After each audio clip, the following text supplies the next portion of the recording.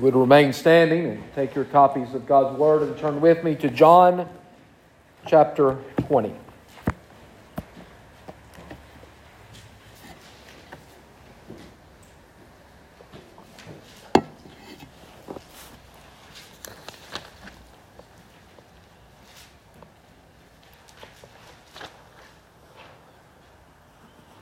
John 20, we'll begin our reading tonight at verse 19 and read through verse 23. Hear now the Word of God. It is infallible. It is inerrant as God speaking to us. So let us pay close attention. On the evening of that day, the first day of the week, the doors being locked where the disciples were for fear of the Jews, Jesus came and stood among them and said to them, "Peace be with you." When he had said this, he showed them his hands and his side. Then the disciples were glad when they saw the Lord. Jesus said to them again, "Peace be with you. As the Father has sent me, even so I am sending you." When he had said this, he breathed on them and said to them, "Receive the Holy Spirit. If you forgive the sins of any, they are forgiven them. If you withhold forgiveness from any, it is withheld." The grass withers and the flower fades away, but the word of our God endures forever. You may be seated.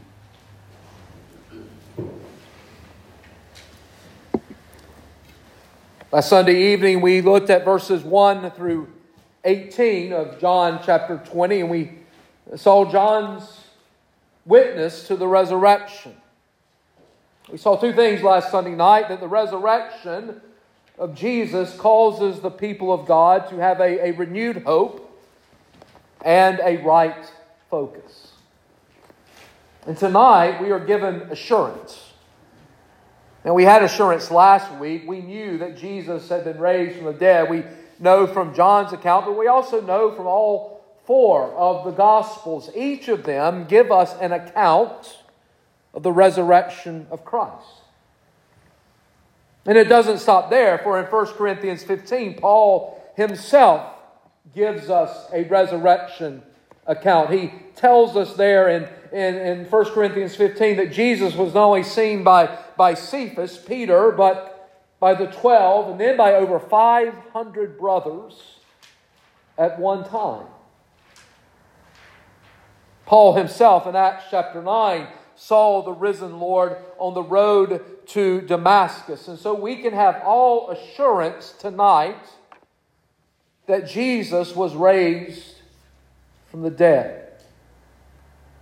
And the resurrection gave the apostles a renewed vigor, a renewed hope, a renewed strength for the kingdom of Jesus.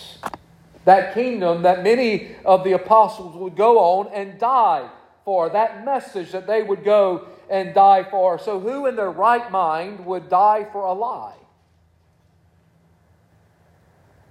And so we see tonight how the resurrection brings assurance.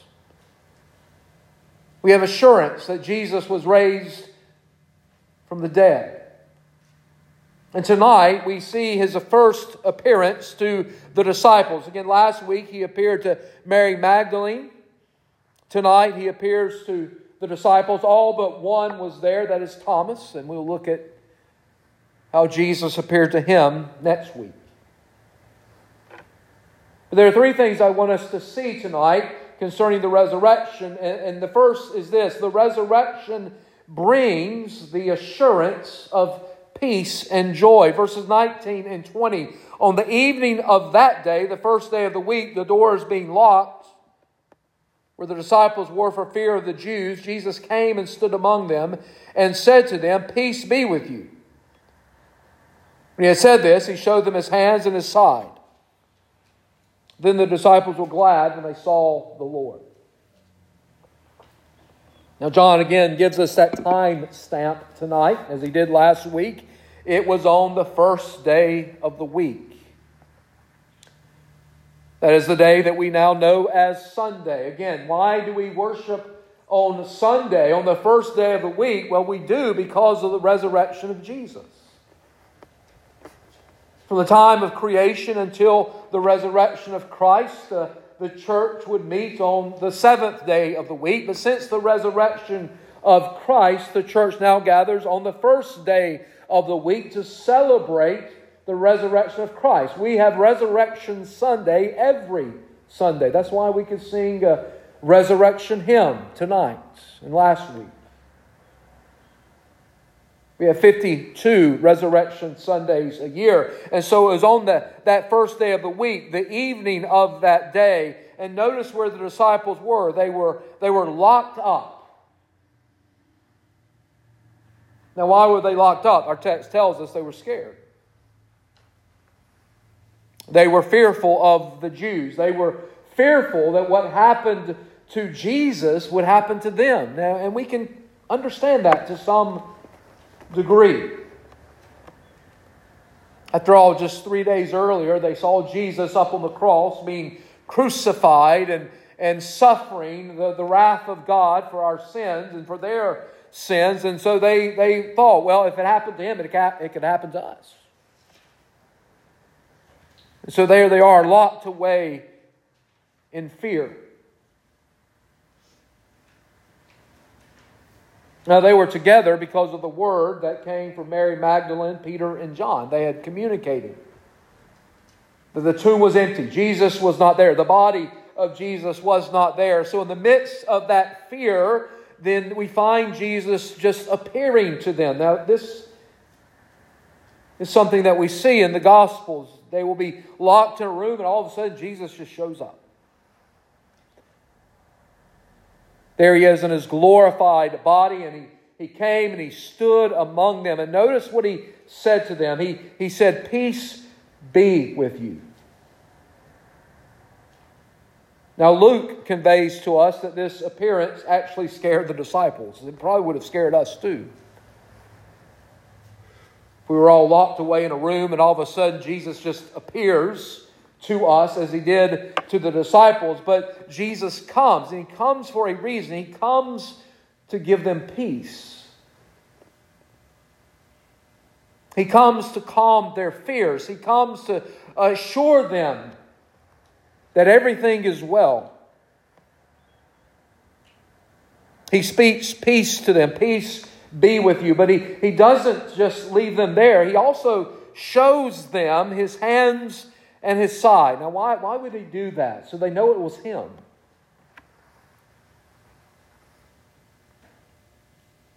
Now, again, next week we will look at Jesus appearing to Thomas. But when Thomas was told that Jesus had appeared to the rest of the disciples, he said this in verse 25, "Unless I see in his hands the mark of the nails, and place my finger in the mark of the nails, and place my hand into his side, I will never believe." Jesus is showing the disciples his hands and his side so that they would know it is him.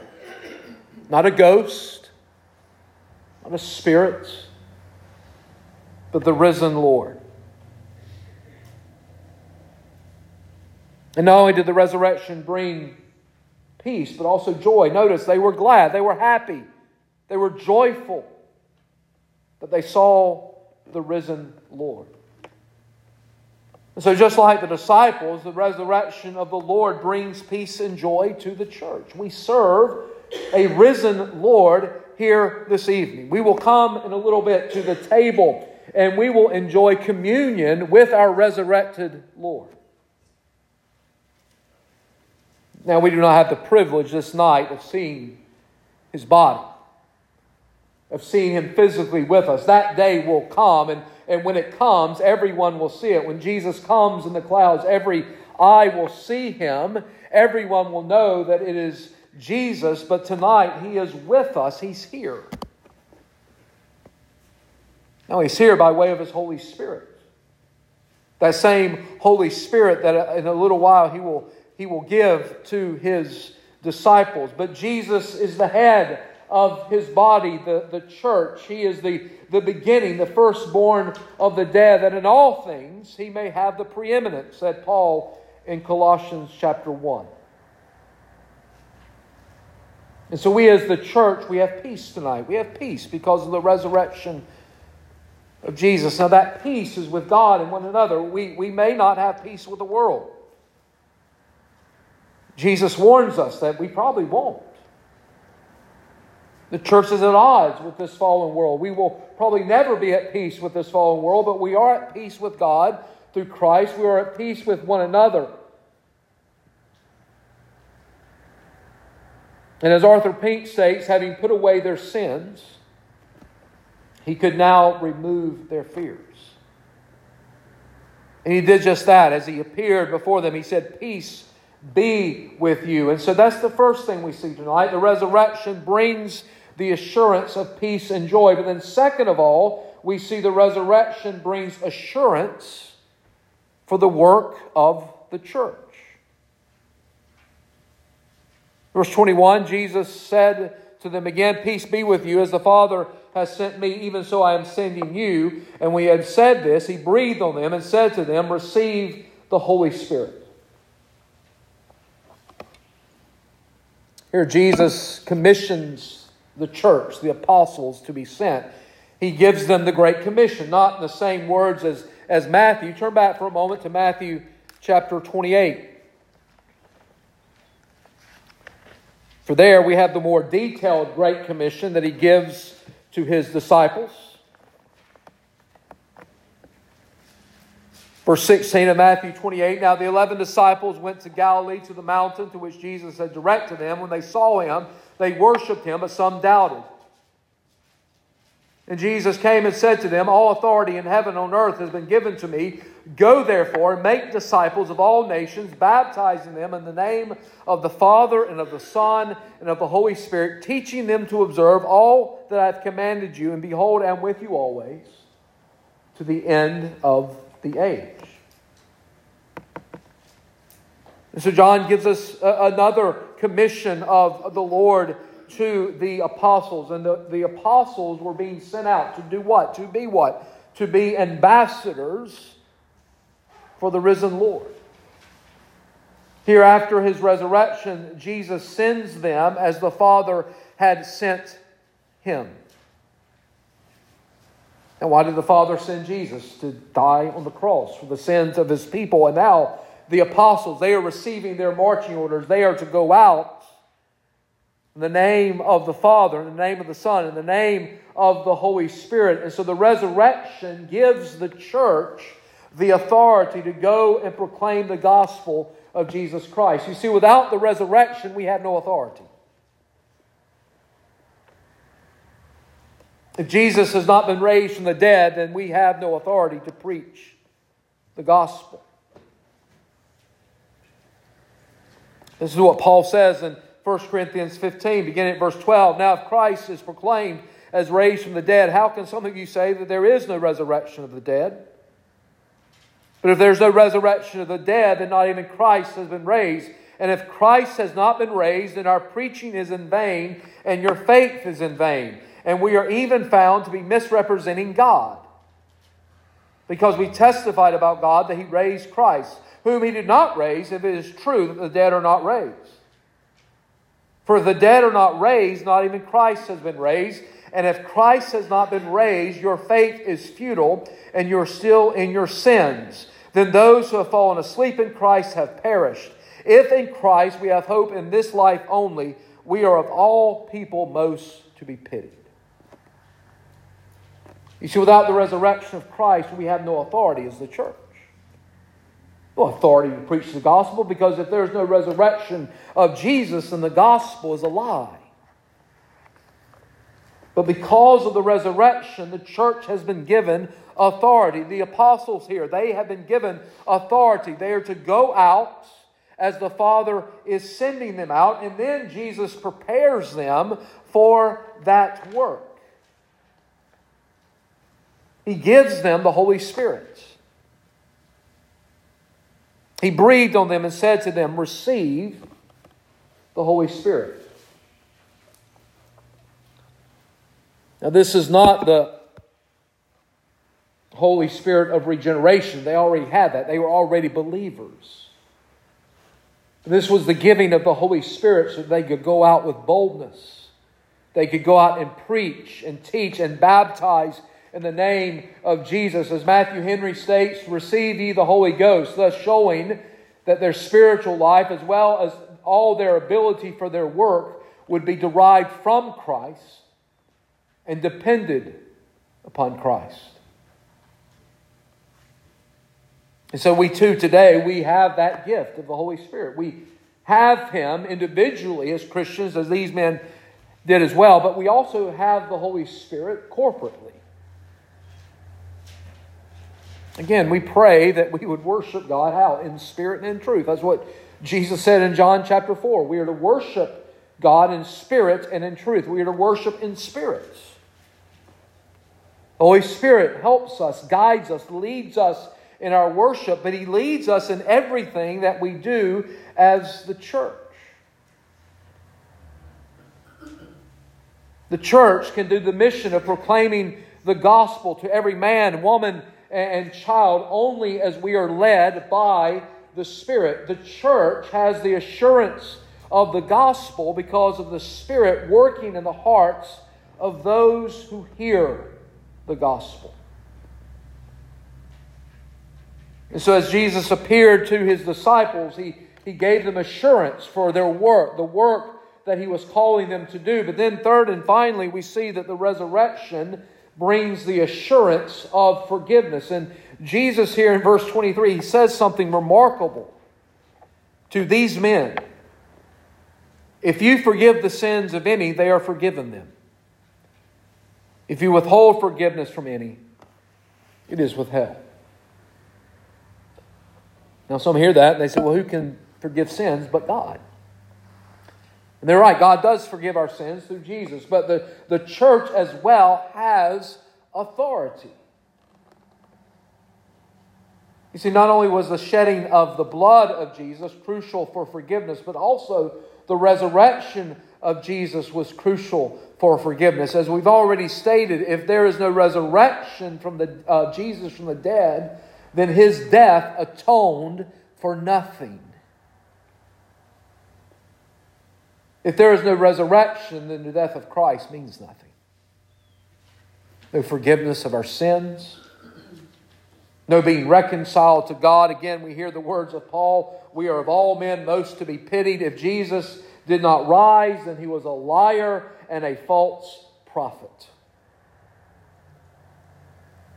And that's why God goes to great lengths to assure us of the resurrection. Again, 4 gospel accounts, each man giving a different account, but the same thing is said. Jesus was raised from the dead.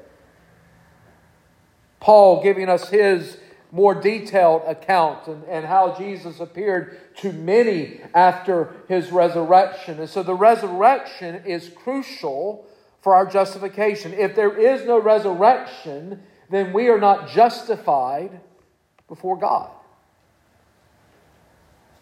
If there is no resurrection of Jesus, then our sins are not forgiven.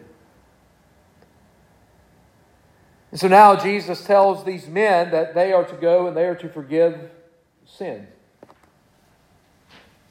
And the church is called to do the same thing. We are called upon to forgive sins. Now, how is this primarily done? It is primarily done through the preaching of the gospel. See, you don't have to come to me this week and confess your sins. I don't want to hear them. You go to Christ and confess and they are forgiven. But the church has a responsibility as well to preach the gospel. The principal design of preaching the gospel is this, that men may be reconciled to God, and this is accomplished by the unconditional pardon of sins. You hear about the forgiveness of sins and the assurance of pardon on Sunday mornings after our confession of sin. That is the church exercising this authority. That if you repent of your sin, you are forgiven. And that declaration is made. That promise to you from God and His Word is made that if you truly are in Christ, then your sins are forgiven. Turn back to Matthew chapter 18.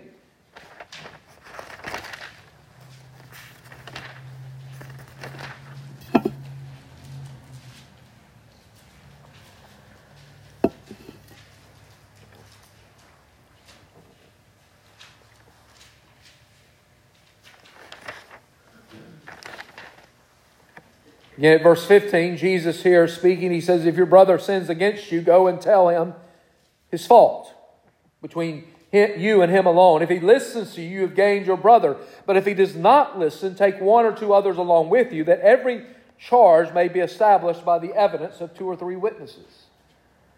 If he refuses to listen to them, tell it to the church. And if he refuses to listen even to the church, let him be to you as a Gentile and a tax collector. Truly I say to you, whatever you bind on earth shall be bound in heaven, and whatever you loose on earth shall be loosed in heaven. Again, I say to you, if two of you agree on earth about anything they ask, it will be done for them by my Father in heaven. For where two or three are gathered in my name, there I am among them. Now, what is Jesus saying? He's speaking to his apostles here as well, and he's telling them something. They have a responsibility. The church has a responsibility to settle disputes and problems between members. Now, you don't immediately take it to the church. There's a process, isn't it? This is the process of church discipline. If one has sinned against you, go to that person and you tell him his fault. And if he repents, then great, you have won your brother. If he doesn't listen, then you take one or two others. You again establish it before other witnesses. If he refuses to listen to them, then you take it to the church. And notice what Jesus says in verse 18. As the church makes a decision, a declaration, what they bind on earth is bound in heaven. What they loose on earth is loose in heaven. In other words, if a member of the church is loosed, let go, then it's the same in heaven. Because they refuse to repent of their sins. Now, the proper forgiveness of sins, we know, is the sole work of Jesus, but He can and does this through His church and through His elders. And so the church is called upon to forgive sins, but as we go back to our text, also the church is called upon to retain sins. And what does that mean when Jesus says that if you withhold forgiveness from any, it is withheld? Well, it may be that one comes and seeks out forgiveness, but they are not genuinely repentant in heart. They will not repent of their sin. They will not let go of their sins. And they may say the right words, but they're not doing what God requires of them. And so at that moment in time, the church cannot say, your sins are forgiven. Because they have not truly repented of their sins.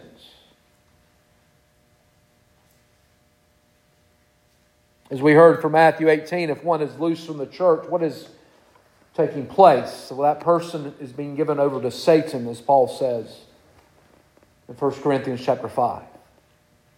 The man who had his father's wife. And so there's a great need in the church of discipline. There's a great need in the church that discipline be practiced. That is one of the true marks of the church, but it's never fun. It's never a fun thing to do. The elders are not relishing the opportunity to put someone out of the church. No, it should be done with heartache and tears. With the hope that that person will be won back for Christ.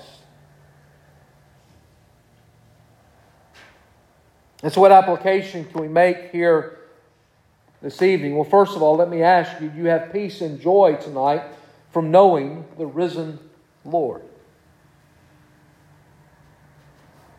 He has risen. He is not here. That was the testimony of the angels.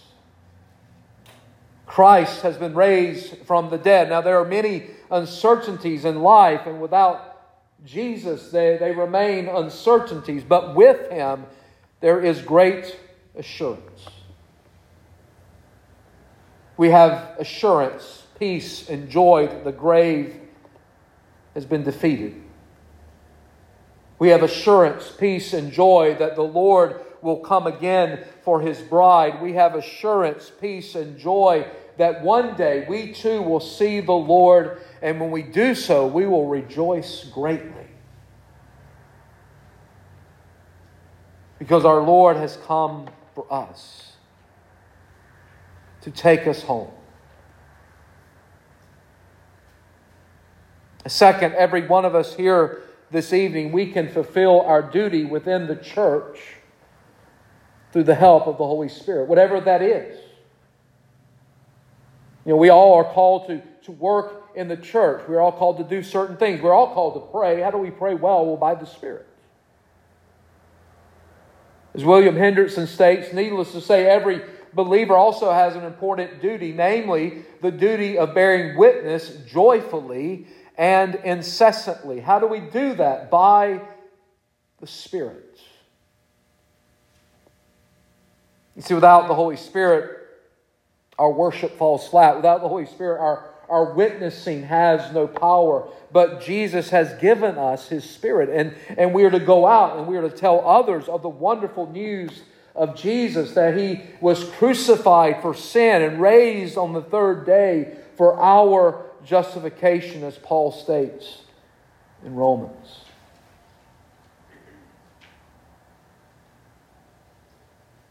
Third, with the resurrection comes full assurance of forgiveness.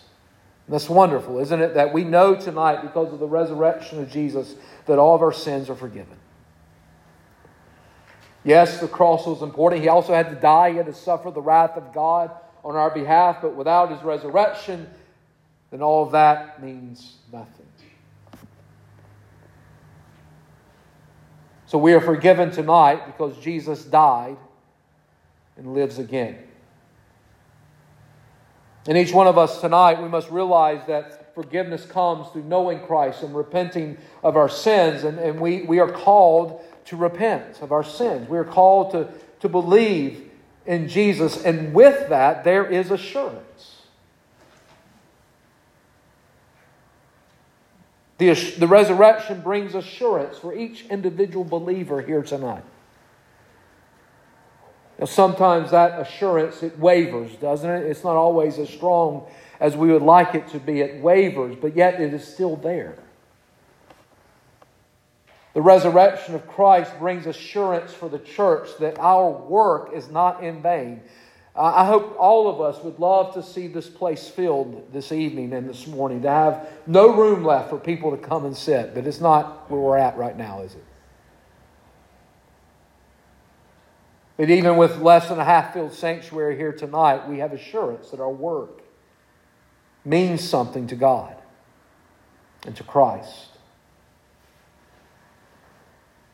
And so do you have this assurance tonight? Do you have that assurance that your sins are forgiven, that you know beyond a shadow of a doubt that you are resting in Christ and Him alone for salvation? If so, then thank God tonight, because that is His gift of grace to you.